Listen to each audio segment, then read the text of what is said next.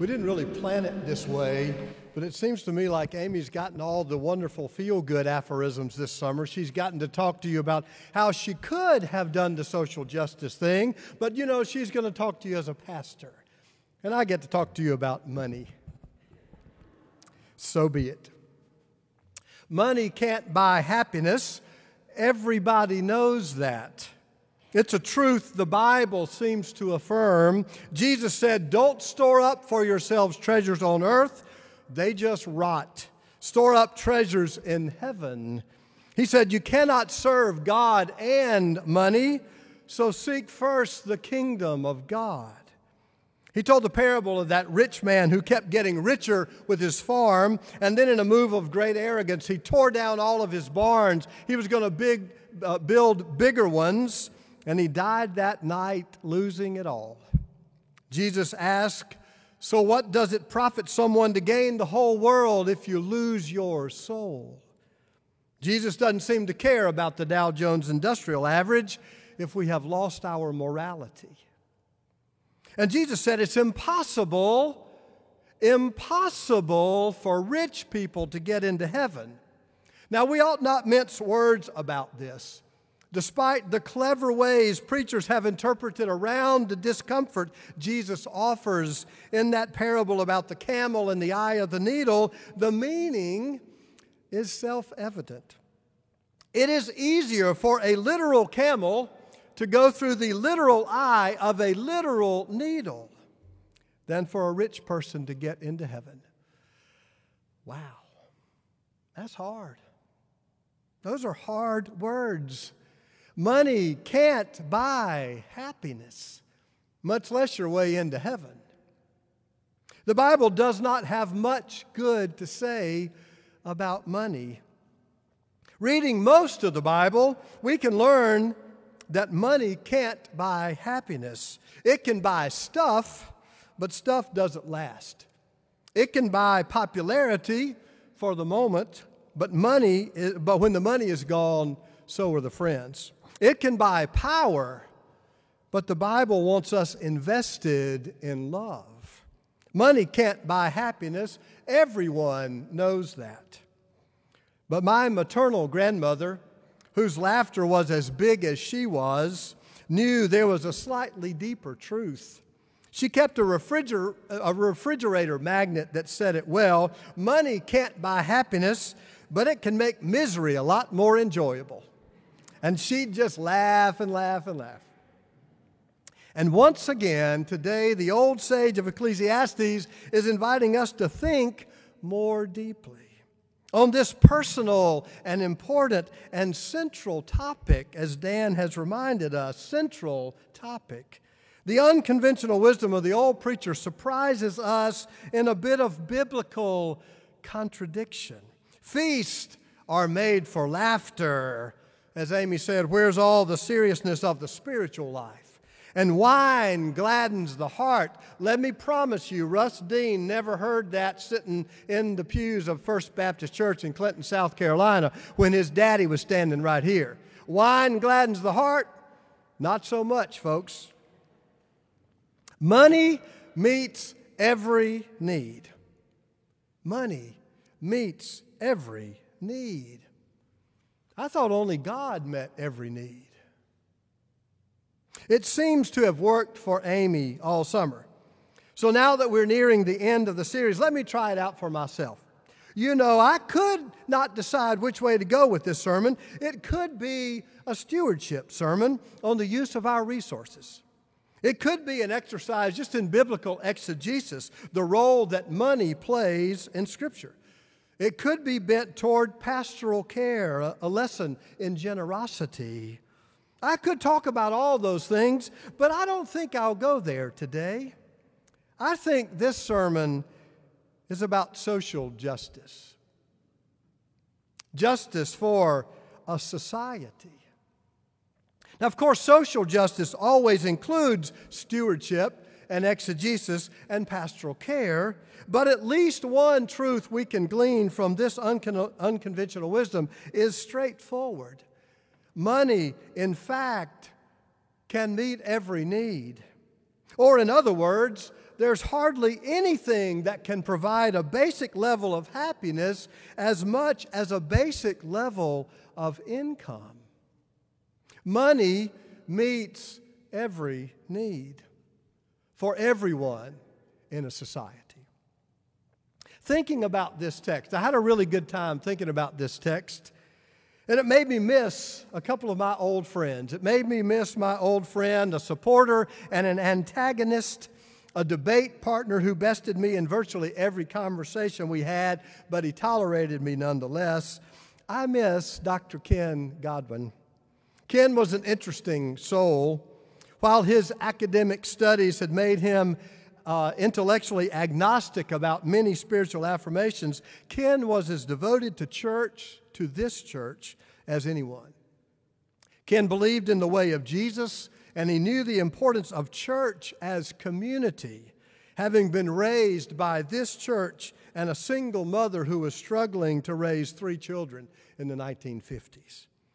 Ken was a social scientist by training, a libertarian by conviction, and he was a deacon by practice. His views that were consistent, at least in Ken's own mind, seemed to me to swing from pole to pole, from left to right and across the spectrum. In terms of money, Ken Godwin sometimes sounded like a conservative and other times not so much. Ken believed nothing was more important to the well-being of a family than a basic income.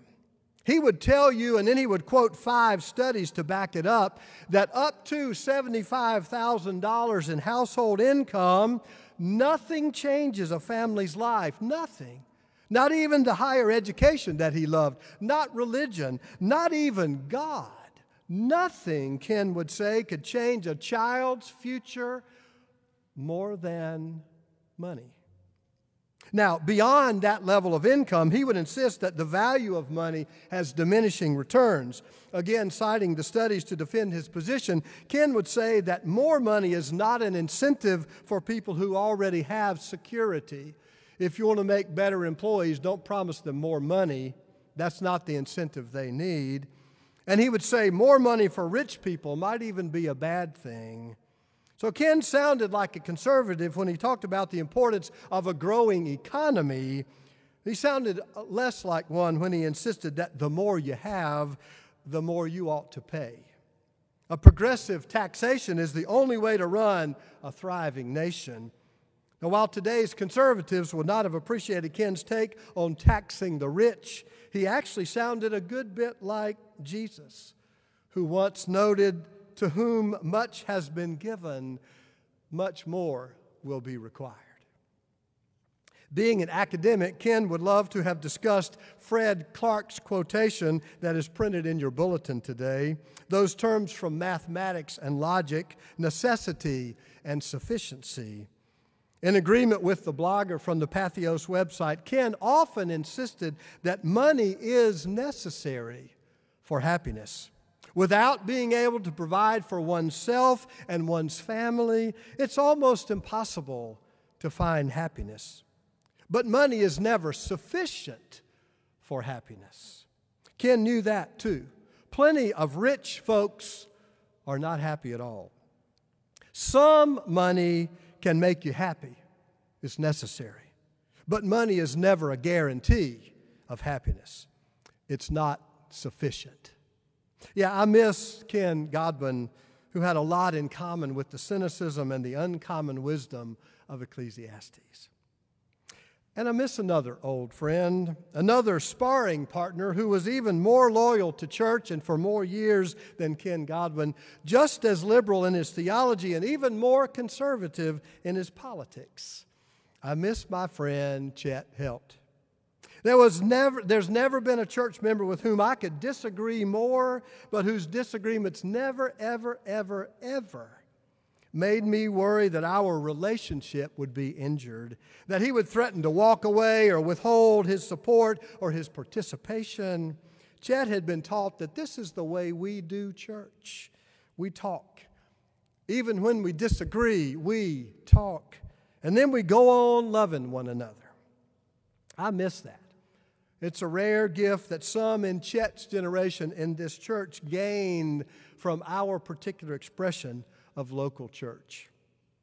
In this conversation today, I can guarantee you that Chet Helt would have sent me an email cautioning me about all those liberals who want to practice social engineering. You know, taking money from the rich and giving it to the poor. We can't do that social engineering. I've heard this from Chet many times. I can hear him now. But I would remind Chet, as I did on multiple occasions before he died, that we're already practicing social engineering. We always have. Every government policy, any structure of taxation, all incentives and disincentives engineer our society in one direction or another. There is no decision about if social engineering or not, just what kind of engineering. Will it be top down or middle out or bottom up? And as a Christian, I would remind Chet that our convictions and commitments are first and foremost in trying to understand a biblical theology and in following the way of Jesus, even in our politics. Over the last 40 years, across all administrations, the political left and the political right, we have followed a strategy of social engineering that has benefited the wealthy far more than it has benefited the poor. Now, don't take Russ's word from it. The data are conclusive. Just to give you one example, since 2009, the pay for corporate CEOs has increased on average by more than 52%. But those at the bottom are still struggling for a living wage. Our decisions and strategies, our social engineering, continues to widen the gap between the rich and the poor. Now, I need to take this personal moment to say that if you're home and getting ready to turn off your computer, or you're about to walk out of the sanctuary because you think this is partisan pandering, you need to listen to your pastor more carefully, please. I will remind you, as I have on many occasions, that I believe in partisan dialogue, that we need all the voices at the table, from conservative to liberal and across the span.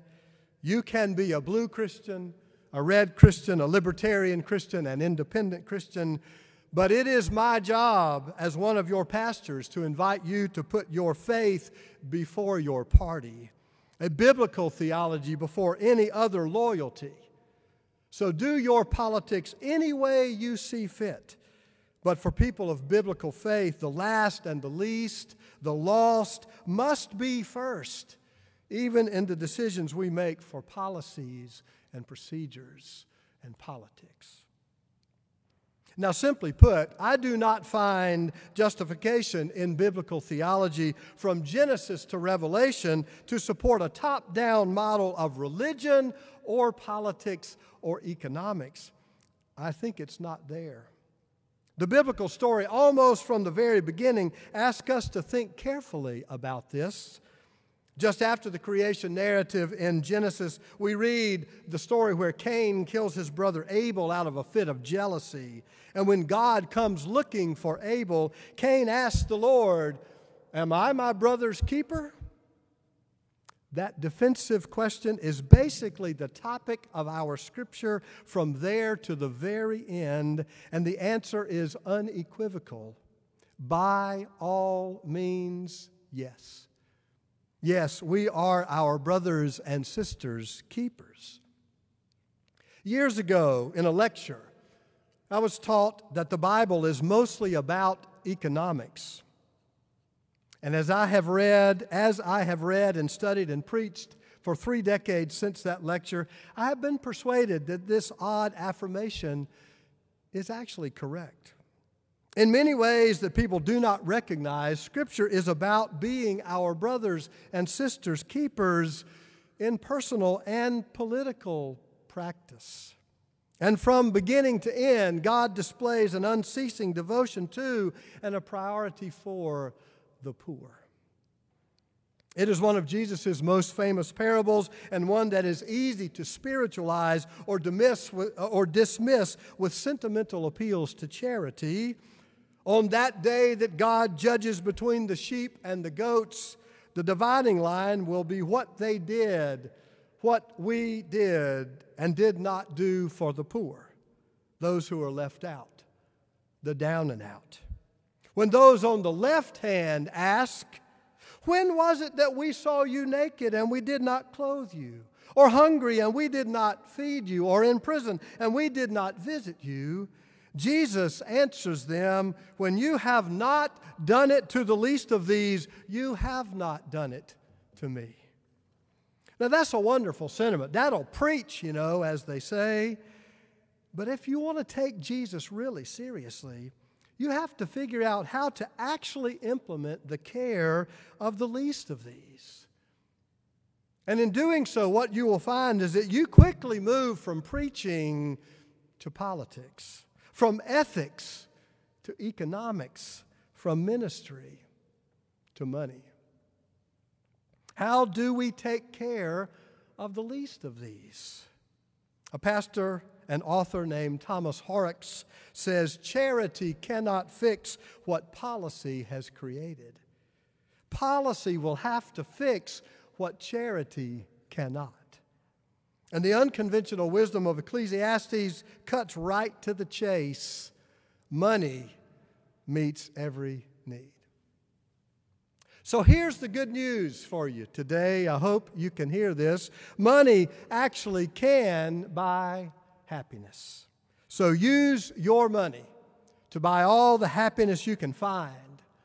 As John Wesley, the founder of Methodist Christianity, said so well, earn all you can, save all you can, and give all you can, so that your money can buy a lot of happiness for you and also be an investment in the welfare and the happiness of all of God's people.